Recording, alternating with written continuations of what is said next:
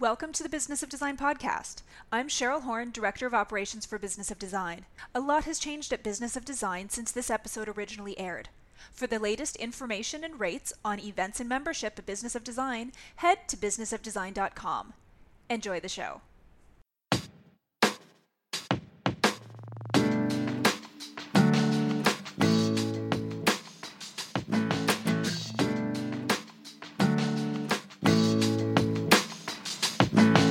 Wouldn't it be awesome to have special powers?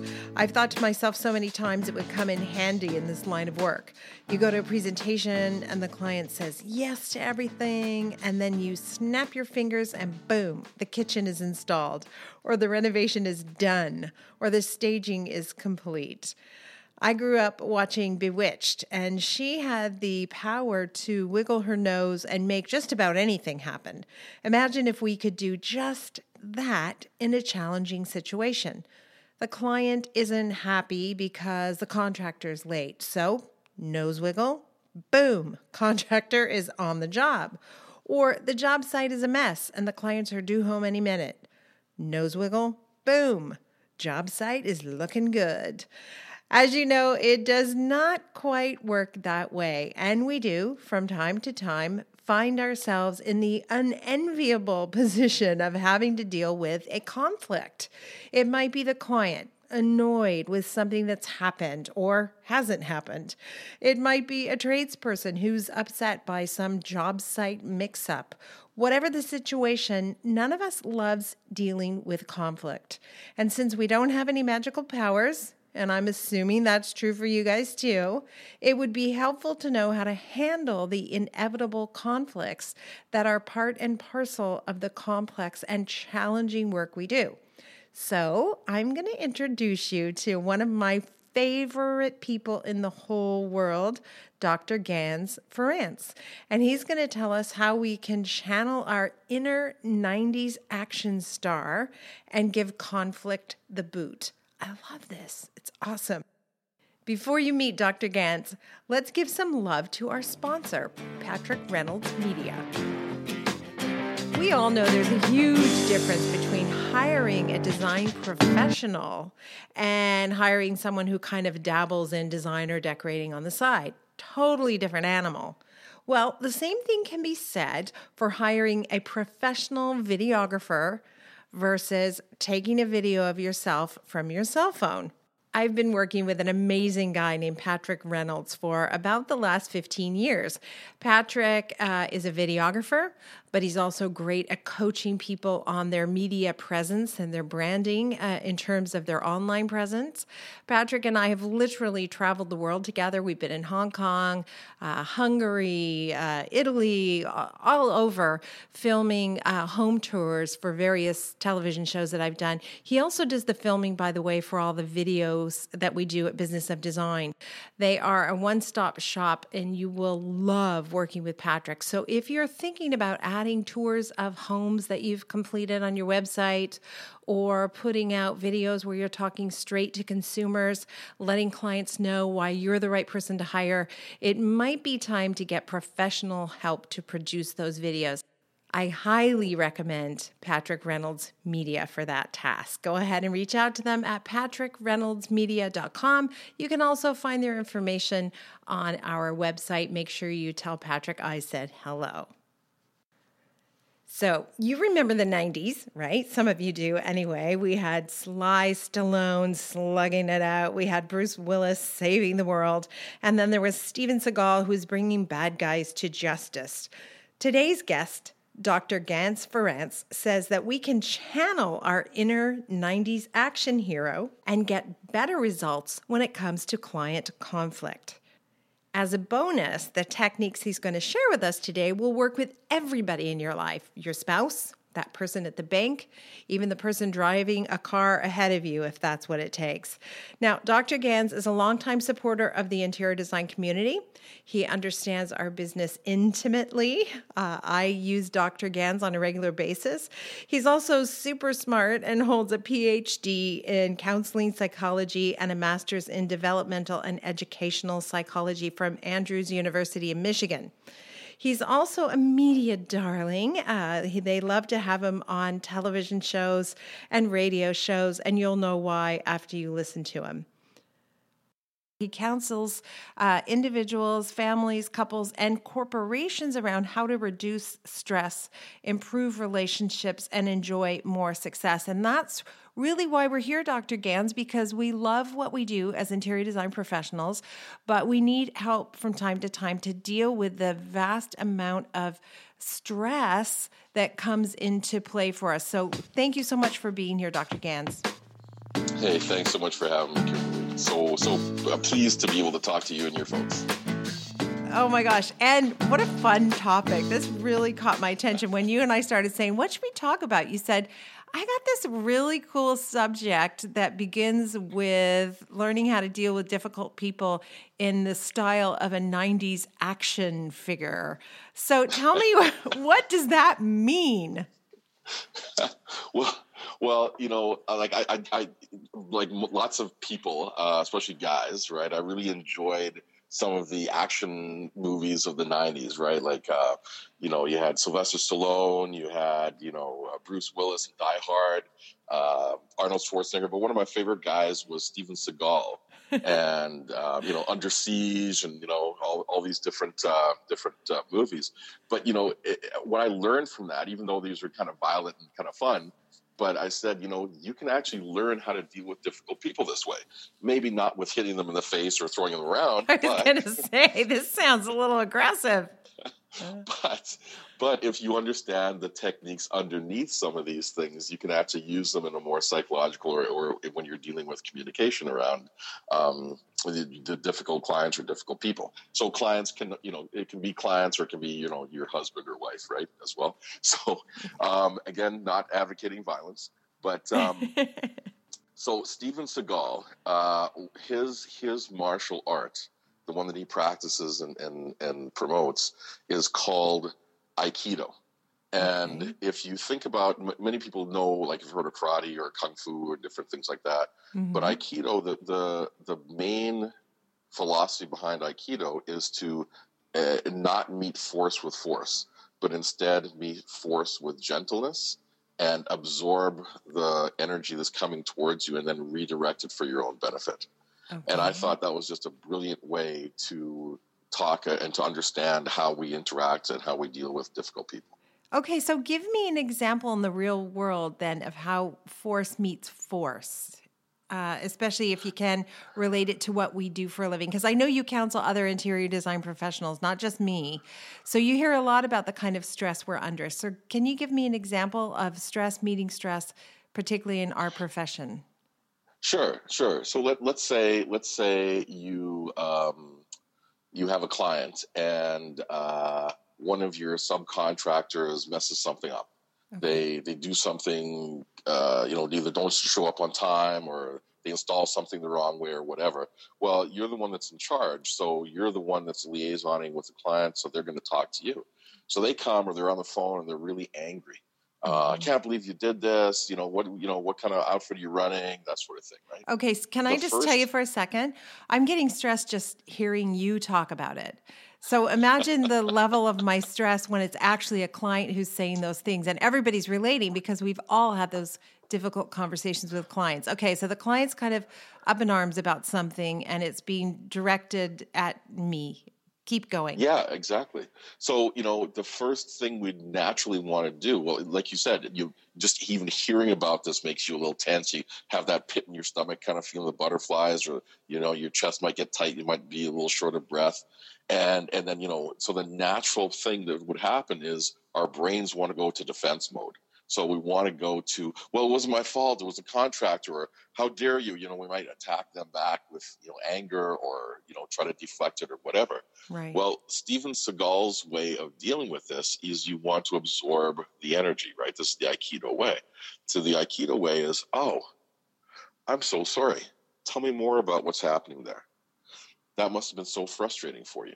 I can't believe that this happened. I understand why you're so upset. I would be pissed off too, right? So right away, you absorb the energy and you go with the energy that's coming at you.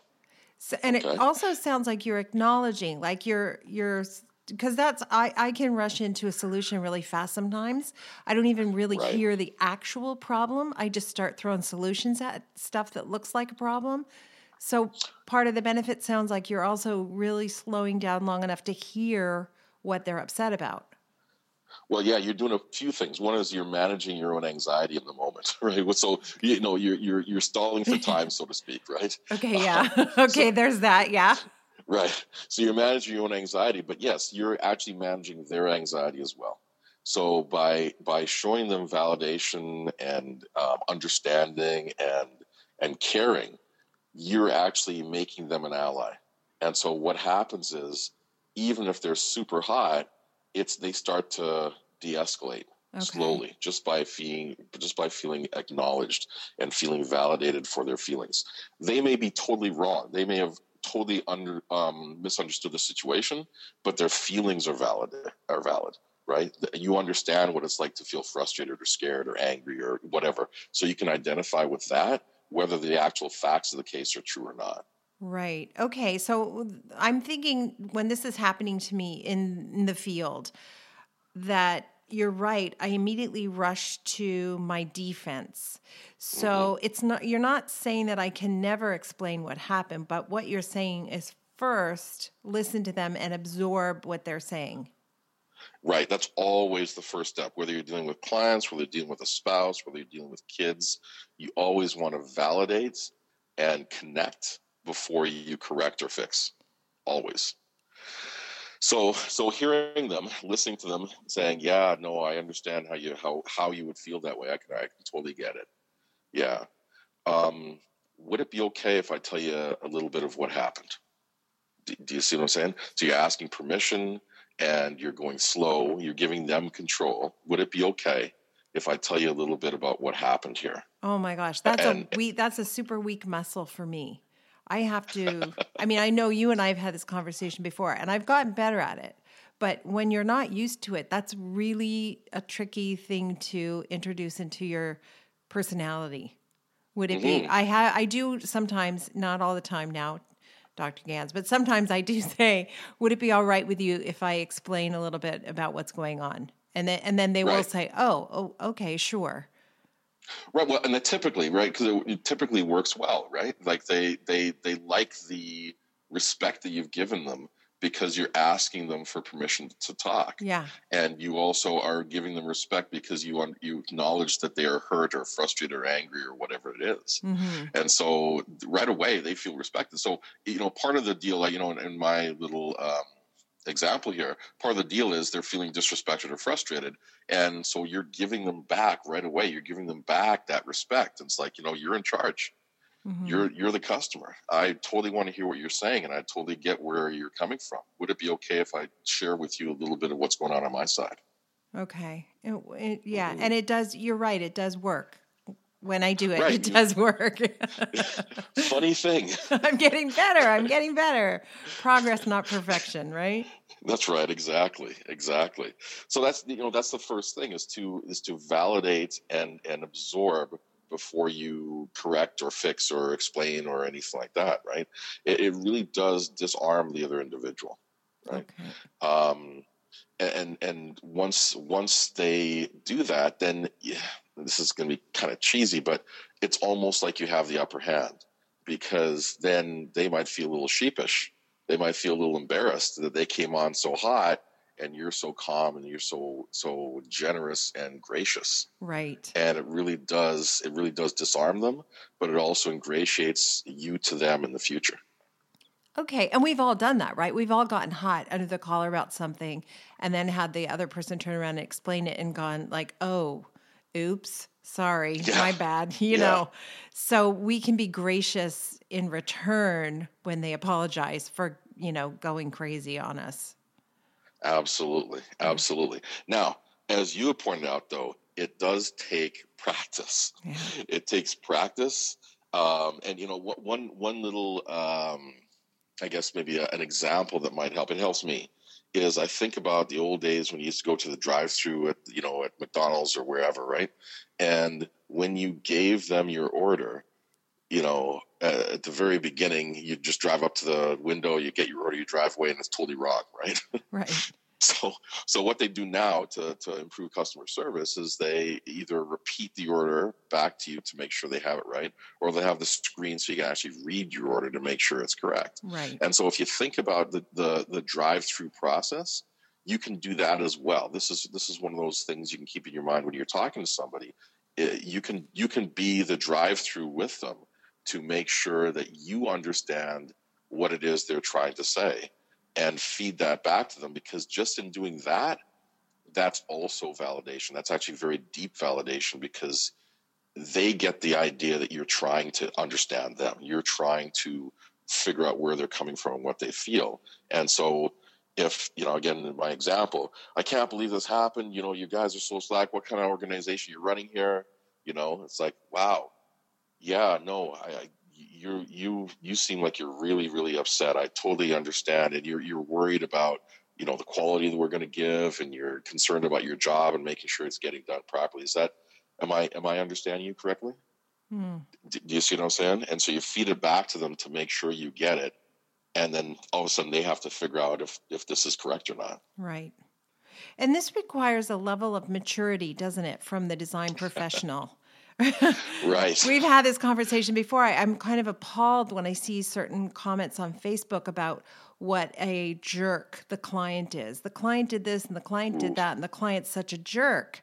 And a lot of validation from the community on these certain Facebook pages. Yeah, you're right. That client's a jerk. And I just want to say, oh, you need to call Dr. Gans right now, because I don't think the client's being a jerk. Well, even if they are a jerk or not, do you want to get paid? Yeah. Yeah, there's that. that. That's the bottom line, right? Like, if there are certain things, and one of the things that I know you and I have talked about before is really setting up your business to accept and only take the kind of clients you want, right? I love your system that you use to make sure that either they fit into the program that you're running, the structure that your business has, or they don't. And if they don't, then they're not your client. Right. But once you accept them as your client, well, then it's your responsibility to do the best job you can for them and to manage them. Part of the deal, particularly with designers or really any professional, is the clients are coming to us because they don't know what they're doing, right? They either don't have the time or the expertise, or or in this case also the connections to do the kind of job that you guys can do when you take their ideas and you make them manifest in the real world. So part of that process is to manage their anxiety, manage their emotions, manage all that stuff. So yeah, you can almost predict, you can kind of factor it into your business plan that, some of the people you work with are going to be, or at least seem like jerks, but it's because they're anxious or they're stressed or they've been, had bad experiences in the past, or, whatever it is. And so it does sit with the professional to be mature in these instances and be gracious. Right. Yeah. Talk to somebody, talk to your people, your community, maybe offline, right? So it's not public, or talk to somebody like me, or, write in a journal or something to get your feelings out, because you do have to go and, present graciously and professionally when you're in front of the client. Right. And you don't want that sort of energy out there as well. Like, if for whatever reason you hit the wrong button on the Facebook post and all of a sudden it's public, well, Youch. That's not good. Youch. Yeah. And the thing about becoming a bit more mature as a business owner means when a difficult situation occurs and the client's angry, one of the first things I have to do is say, listen, is there part of this situation that is truly my fault? Is there some part of this situation I set in motion? Could I change how I'm doing business so this never has to happen again? Like, you do want to look at that stuff, right? You do want to slow down Absolutely. and think about that stuff. But you're talking about those moments in the moment, it's heated.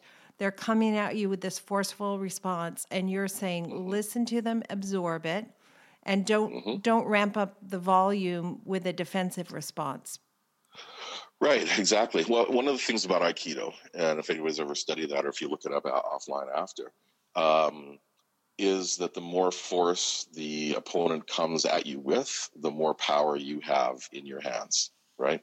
So if you really think about this, every sort of emotionally intense interaction, or negative, we call it negative interaction, is actually an opportunity for you to do wonderful things for your client and in your business. At the very least, it's an opportunity for you to grow and practice this new approach.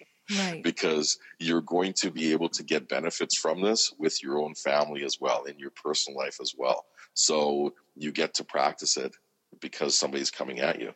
So, one of the things about, the Nutty's action star, Steven Seagal in this case, is he practiced this over and over and over. So when he was in front of the camera, or when he's, in an actual fight or whatever, he understood his own power, so he was able to stay calm. Mm-hmm.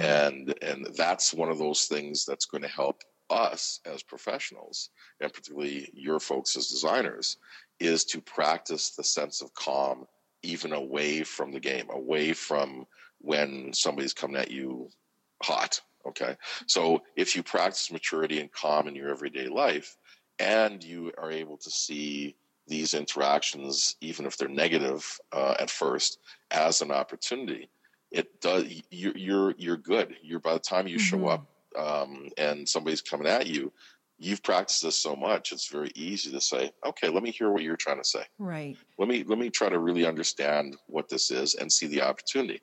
And like you pointed out, Kimberly, the opportunity may be, I wonder if there's a hole in my system somewhere that is causing this frustration with my client. Maybe this subcontractor is not as trustworthy as I thought. Right. Maybe my instructions weren't as clear, right? When you take responsibility, so it's not really blame, it's opportunity and responsibility, right? Right. If you look at this as, okay, what can I control in this interaction here? What can I control about this situation? Well, maybe I can double check with my subcontractor. Maybe I can make sure I'm really clear with my client about what the expectations are, or understanding what their expectations are. Mm-hmm. Maybe it is something about this person that I've subcontracted to that is not trustworthy, and I need to find another subcontractor. Right. But there's always an opportunity for you, if you look for it, to improve your business, improve you, and then actually improve the relationship with the client. Right. Now, most of us are not getting yelled at every single day. It does happen that the clients get angry and annoyed and something bad happens. So we can all relate to that. But much more often I find is that smaller anxiety, which is no less powerful for me, which is a situation, it could be something as simple as a client saying, oh yeah, tell me how that bidet works that you've recommended. Like, we're specifying a Japanese toilet, these fancy toilets that have a blow dryer and singing and a light show and all that kind of stuff when you're sitting on it.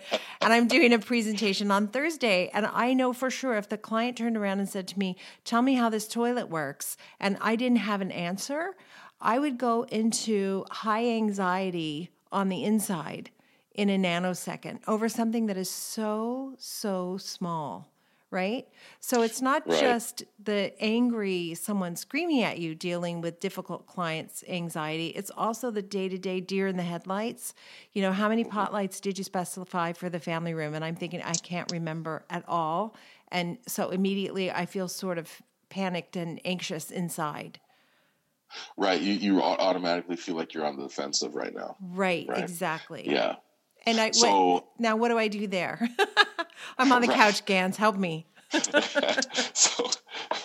So one of the techniques is to be on the couch. That's exactly right. So one of the techniques is to look after yourself on a regular basis away from those situations, so that you in general feel more calm. So when we feel calm, when we do the things that we need to do to feel good on a regular basis, what we're actually doing is we're building in a stress buffer into our lives. Mm-hmm. So the more that we do things to look after ourselves, like talking to a professional like myself, or yoga, meditation, different things like that, anything we do to feel good, it gives us a little more of a stress buffer. Right. And that means that when that request comes, when they say, well, talk to me about this toilet, it's like, all right, let me take a breath. It's okay. You don't feel as rushed you don't feel like you have to have all the answers because you know you've got that time. There's a sense of quiet and calm inside of you that actually helps you to respond as opposed to to react. So some of your folks might be old enough to remember this, right? But so Bill Clinton, when he was running for president the very first time, I first saw him on a show called Arsenio Hall. Okay. Mm-hmm. Arsenio, my gosh. Wow. Arsenio Hall. Back in the day. There you go. That's right. It's all 90s show today. Yeah.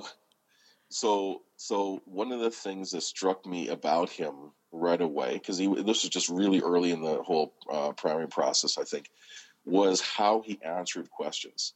So Arsenio would ask him a question, and most politicians want to look good.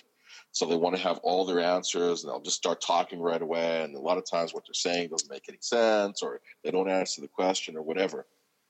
What he did was he actually took time, and it was almost uncomfortable because especially, in TV or radio, you don't like dead space, right? But, he'd be asked a question, he'd sit and think, and then he'd respond, right? Yeah. And it was so measured and so calm. He actually put you could feel the audience calming down. You could feel Arsenio calming down. Mm-hmm. And, I saw that. I said, this guy's going to go someplace. He's probably going to win this. He's going to make something of himself, this guy. Yeah. He might go far. Right. So part of that is you're saying it's behind the scenes work that you do before you get on that interview couch with a microphone in front of you. You're taking care of yourself. You're getting enough sleep, you're getting to yoga, you're doing all those things. Because there's a ton of interior design professionals who work themselves to death, really, truly working themselves to death, not making enough money. And so I know when I get into that mode of working too much, I feel like a gerbil on a wheel. And you're right, every answer becomes really fast because I'm trying to get this moment over with so I can get to the next thing. Well, so a lot of the stuff that you just said has a lot of significance, right? So because if you're working for less than what you should be, then you're working too hard and you're not getting the enjoyment and the passion that you should out of something that you enjoyed. I mean, ideally, most of us go into what we do because we enjoy it and we're passionate about it. Mm-hmm. But it can take on a sense of drudgery, and we even burn ourselves out on the very thing we enjoy if we don't set up the correct boundaries around it. Saying no to stuff that doesn't really fit for us, or charging too little, or accepting any kind of work, no matter what. Mm-hmm. It's a great way to kill your enjoyment of whatever you're doing long term. Wow, that's so true. That's so true. Yeah. So of course, when you're doing that, then you're feeling stressed, you're overworked, you're busy, you got too much on your plate. Plus, you're not getting paid enough, so you're also not doing the things for yourself or your family that you should be doing. Mm-hmm. And then you feel like you're more of a slave or, best a servant as opposed to a professional. The other thing would happen, sorry to interrupt, the other thing that would happen for me in that situation is my self-esteem suffers. I start this internal messaging. You're such a loser. You work 1,000 hours a month and you're not making any money. Like that was the kind of messaging I had in my head 20 years ago, 15 years ago, that was extremely painful to me. So in addition to not having money from doing this very hard and complicated work, I had that nasty little voice in my head going on too. Yeah, exactly. And, you and I have spoken about your system. Like I said, I love your system. I love the structure that you have around it. And I said, it would be great if you could actually do that for psychologists too, because there's a lot of us going through having those same feelings, right? Isn't that incredible? I know with Business of Design, it's so funny. I thought, first of all, when I started it didn't have a name. I just started down this path. And then I realized, wow, there are other designers who feel like I feel. And then I realized there's architects who feel that way and landscape designers. And before you know it, I've got lawyers phoning me and saying, can we talk about your Business of Design system? And then you and I met and you said, psychologists and psychiatrists might need it as well. The bottom line is we all can thrive in our respective careers if we have these boundaries, which a system is nothing but a boundary. And you're really good about telling me, where I can set a boundary with clients, especially with difficult clients. Yeah, absolutely. Absolutely. Because, when you know that you're valuable, and that means managing your time, not taking on any kind of work just because it's work, charging what is reasonable and what actually gets to feed you, right? And what is commensurate with your experience and what you're doing for the client. You get to feel good. You feel happy. You feel you don't have those nagging, messages that you're a loser. And guess what? The better you feel, the better you do. And that's not just for you. That's for your family, for your spouse, but especially for your client. So if you take on less work, but work that's meaningful to you with clients that are meaningful to you, that are paying you the right amount, guess what? You do better work for them. And then what they do is they refer other people who are like them to you, and that's your business. You've just built your business. If you chase the buck, right, and you just do whatever comes your way because it's work, well, then you build that kind of business, right? And you'll get whatever comes through the door, and that's the kind of those people will then refer their friends to you, and they're also if you don't like the jerk, you're gonna get more jerks, right? You are so right. You just said something that's so powerful to me, which is you make this one client happy, charging a reasonable fee, a fee that you can be excited about and live with. You do your best job, and then that client is going to provide you with referrals to other people who are just like that client. Like that's how you get yourself into a new league. Right? So often people say, no, I'm stuck in these jobs. They don't pay any money and blah, blah, blah. You've got to get yourself out of there by raising your rates, by setting some boundaries, by having those systems. So I say this all the time at Business of Design, raise your rates. I know most people's rates are too low. I know that because I coach them around their profit and loss statement, around their business systems, et cetera. But the part of the piece of the pie that I can't resolve for them has to do with how do they get over the fear of raising their rates. And I have referred people to you, Dr. Ganz, because I can tell them to raise their rates, but I don't know how to deal with the core issue that holds them back from charging what they're worth. So what would you say to that person who's listening, who's thinking, yeah, I really need to raise my rates, but I'm afraid? Well, I understand the fear is normal, okay? Because stress, let's talk about stress. Stress is change, right? When there is change, our bodies go into a little bit of a stress reaction because it's new, right? And it takes more energy for us to manage the change and do something different. So factor that in. Understand that's going to be a little nerve-wracking at first, but let's really talk about what it is you guys do, okay? Because I know people. I've worked with clients and, consulted with people and talked to people in, my workshops and stuff where they have the experience of somebody's working on their dream house, right? And they finally get the dream house done, but then they get divorced, right? Or somebody dies because it's too stressful. Right. What you guys do as designers is you take that stress away. You have the expertise in terms of knowing how to take a vision, take a desire from a client and turn it into physical reality for them. But not just doing it, you also coordinate, subcontractors. You find the materials. You make sure everything matches and flows together. You project manage. You do, some of you do like the staging at the end and that sort of thing. Well, what you're delivering is peace of mind. What you're delivering is calm. What you're delivering is an experience. It's not just, anybody can go out and buy cushions, right? Wow. So I would pay for that, right? I would pay someone for that. Exactly. Well, okay. So in my job, like some people come to me sometimes, they have issues with their kids. Okay. So they may not know what to do. So what I do is I help them, I'll work with them, coach them, help them put a parenting plan together, help them talk to each other about, being on the same page with their kids, all these different things. Well, that's invaluable for people because they don't know. That's not we step into parenting without the manual. Right. Mm-hmm. Yeah. So it's the same thing with anybody can go to Walmart and buy some cushions, but that's not what you guys do. You guys coordinate all of this experience, and what somebody thinks they want is not what they really want when they have somebody who can shepherd them through a whole process right. to figure out what is going to be best for their budget and their particular style and all this other stuff. But then managing the actual execution of that too, it's extremely valuable.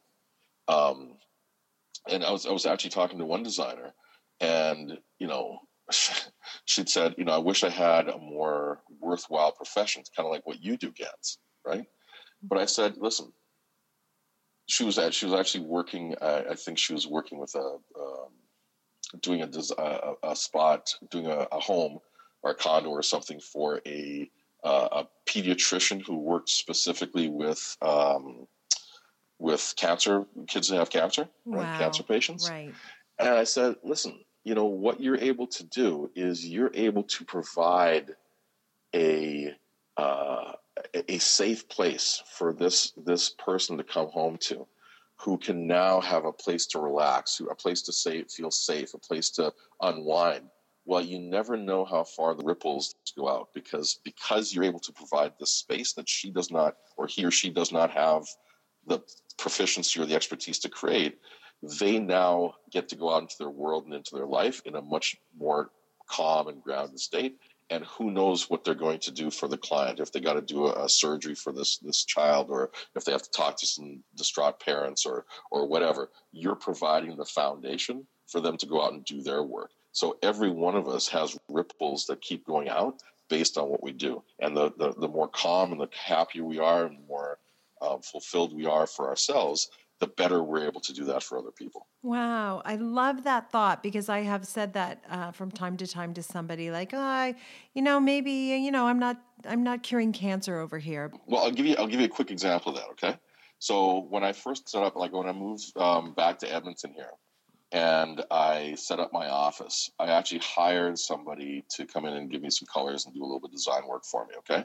I don't know if I was unclear or if she just didn't understand what I was trying to say, but I wanted a place where people could come in and feel relaxed and calm, and I wanted to create a little bit of a spa atmosphere for the mind, so to speak. Okay. So anyway, she came and gave me the kind of the hip colors, like lots of grays and whites, and then I had some dark carpet in there, and then we had like full spectrum lights, which had a little bit of a blue tinge, and all the designers probably know where I'm going with this already. So anyway, after it was all done, I took my daughter, who was 4 at the time, and I said, Daddy needs to go up to his office and, pick up something while you come in with me. So we went up, I turned on the light and walked in, and she took about 3 steps in and she started to pull me back out and started to scream and cry. Oh my gosh. Because it felt so dark and so such a negative space. And I felt it too, but I didn't, I trusted the person who was giving me all this stuff, right? Mm-hmm. And figured, okay, well, maybe it's just me. But when she had that kind of gut visceral reaction, and she didn't know anything, she's a 4, right? Right. I said, nope, we're changing these colors, right? Yeah.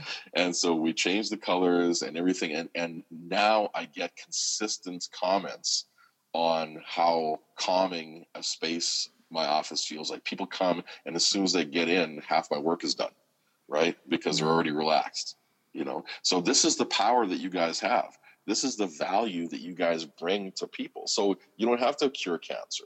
You support the person who cures cancer. You don't have to solve the energy crisis. You can provide the work area where people can do their best work to deal with global warming or whatever it is that you think is a big important issue. Mm. But all of us have a piece. All of us have a part to play, right? We're just piece of the puzzle. We don't have to be the person doing the puzzle. That's amazing. Yeah. I love thinking about that interconnectedness because we do on some level, I think we know the work we do is important, but it's hard to articulate it sometimes. So thank you for that, for sure. Now, You're very welcome. I want to deal with one other thing, and I don't know if Steven Seagal or a 90s action figure can help us with this, but it has to do with perfectionism and the crippling sword that can be. At what point do we have to say to the client that we've really done our best to make them happy? And if they're still not happy, how do we handle a situation like that where you feel like you've really done everything you possibly can and it doesn't feel like it's good enough? Yeah. Well, I mean, we have to understand that, as you said earlier in the broadcast here, progress, not perfection, right? We are all works in progress, and so we may not be able to do what I can do today is better than what I could do yesterday, and so it's always going to look different. But it's also not always going to be what the other person wants, and all we can do is do our best. I think it's important for us to realize that it's not about so much this individual client as it is about our career over the next 20 years or 30 years or however long we want to do this, right?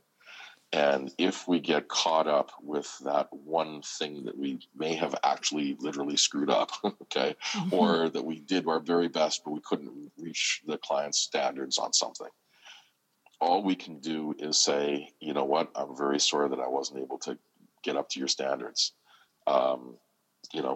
Doing all of the techniques we talked about before, listening to them, validating their feelings, but then say, I'm really sorry. This is the best that I can do. Mm-hmm. And if it seems reasonable to make some amends to that, give them a small discount, or give them some light free services or whatever to try to make up for it, you can. Mm-hmm. But at the end of the day, we have to understand that we did our best, and then we have to let it go and move on to the next thing. We can't carry that with us. We can't beat ourselves up. One of the things that really helps, and this might be a little harder for people new to the business than for people who've been in it a while. Once you've been in for 6 months or a year or a couple of years or whatever, there are people who like your services. Otherwise, you wouldn't be in business that long. Okay. And when you really look at it, the more people like what you've done than people who are dissatisfied with what you've done. Again, otherwise you wouldn't be in business that long. All right. Okay. Yeah. So, but our culture, I think, is negatively geared.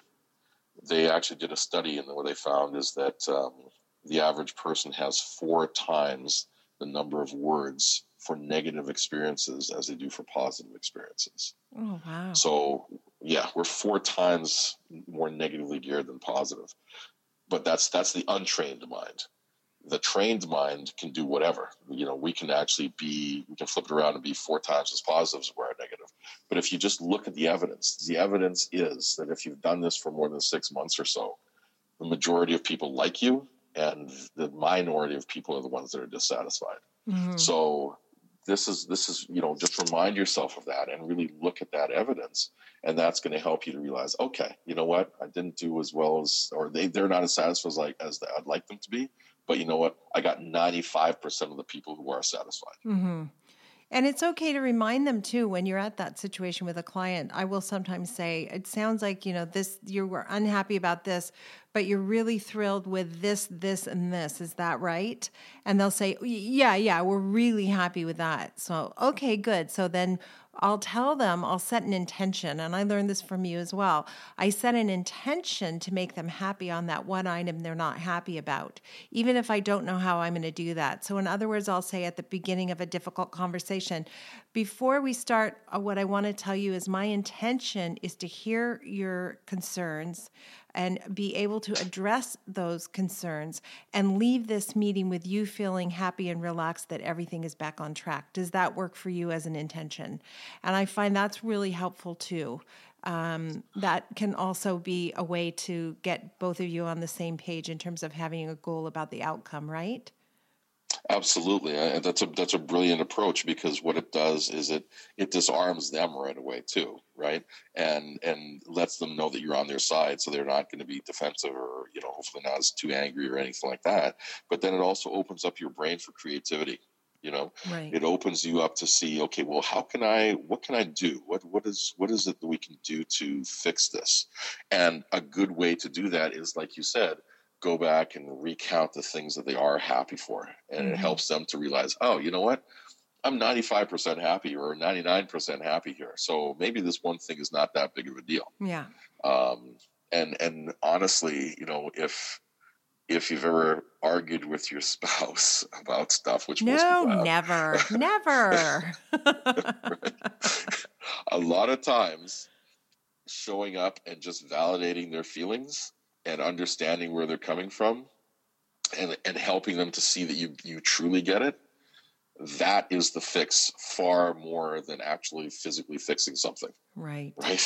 Yeah. Because we are emotional beings, we are emotional animals. And so when the client feels that you are trying to understand and coming in with an intention to make them happy, that makes them happy.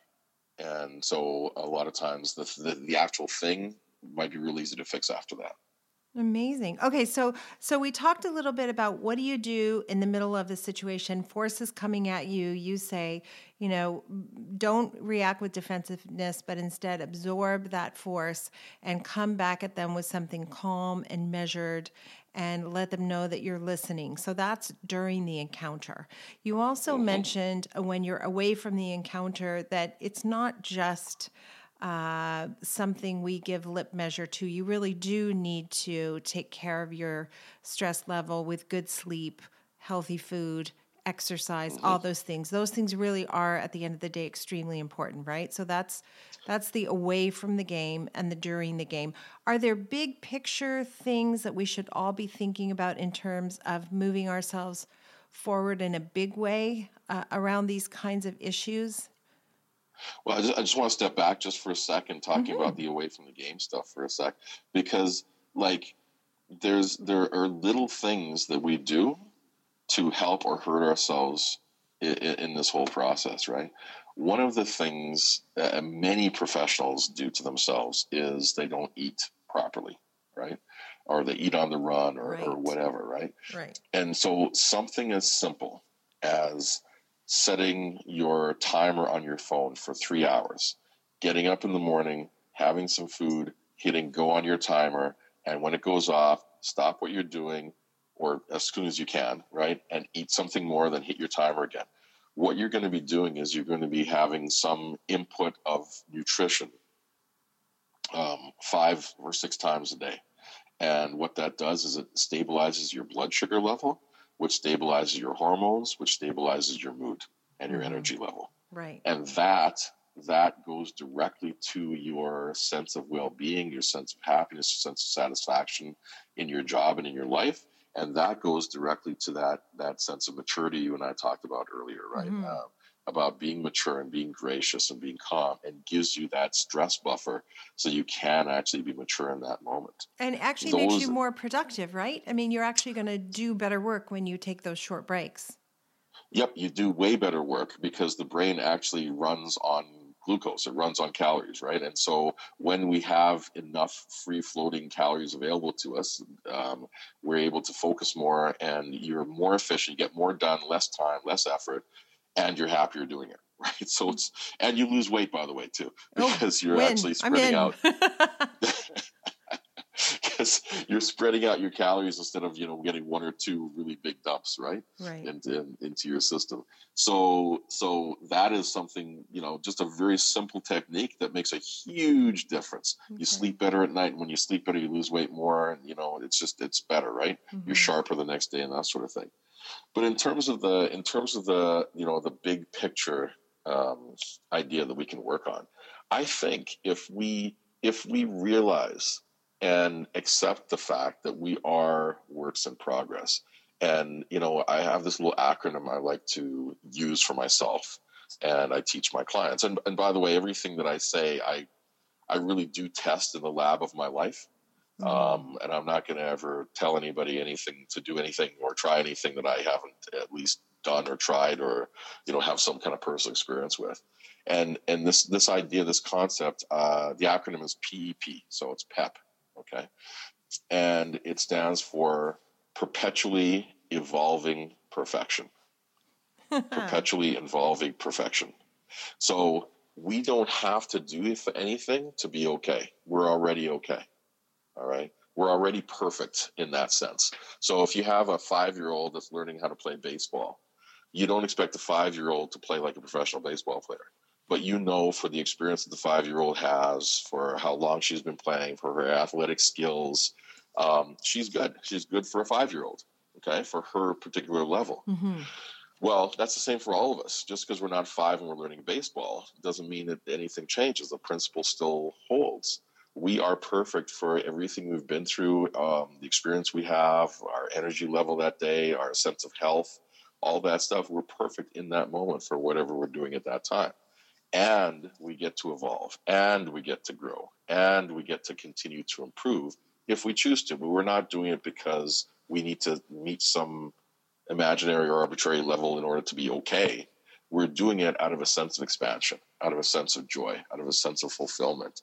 And when you have and understand that concept and practice that concept, then all of life, including our business, becomes just more fun. This is just another opportunity for me to practice. I love that. That's so good. Before I wrap up, I definitely want to let everybody know that you can phone Dr. Ganz and get some coaching. I do it all the time. I know a lot of designers who do. The website is drganz.com, and it's spelled out DOCTORGANZ or Z, depending on where you live, drganz.com,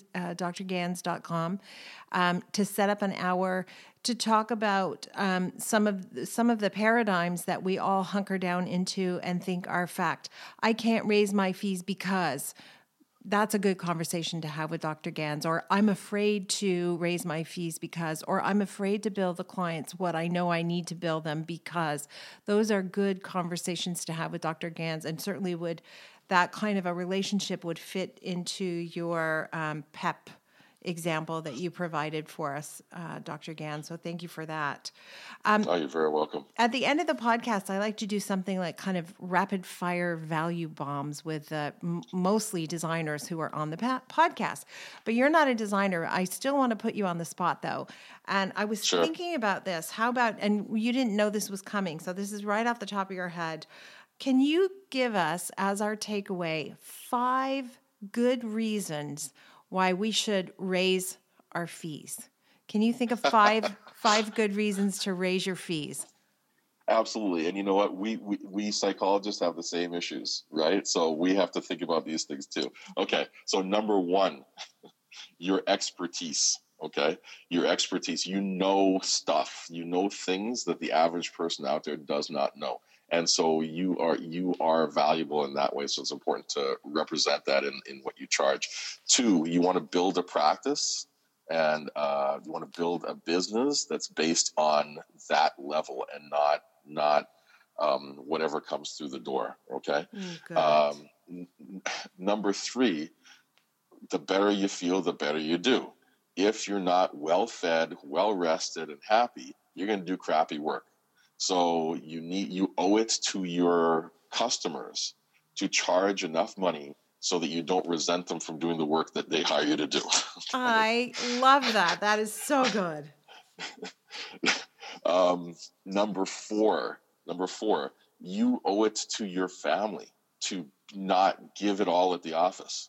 You owe it to your family to charge a decent enough level so that you have something left when you come home and you can interact with them and go on vacation. And if you don't have a family, maybe you want one, right? Maybe you want to have that significant other. But you can't do that if you're always overworked, tired, and don't have any money. So it's important to do that. It's everybody benefits when we're all well fed. And the fifth one, the last one is, and this is, I hope it sounds positive, but the truth of life is people will treat us as bad as we let them. Okay. So it's our responsibility to set up what we're going to allow into our lives or not. We don't have to try to change other people. It's a losing proposition for us to try to convince other people that we have value. We should not be doing that. We should just recognize our own value and only accept treatment that is in line with that value. And if it's not, then don't let it in. And those are my 5. I can't believe you came up with 5. I would have come up with a couple, but you really got me, especially on you owe it to your family, and people will treat you the way that you allow them to treat you. Those are really important reasons why it may be time to give yourself a raise. And I learned so much today about slowing down, taking care of myself, and listening to what the complaint actually is from my client. And a new approach is to absorb it and give it back to them in a kind and gentle way. Thank you for sharing all of that knowledge and that wisdom. And I look forward to so many more conversations with you, Dr. Gans. Hey, me too, Kimberly. Thanks so much for having me. And thanks for everybody for listening.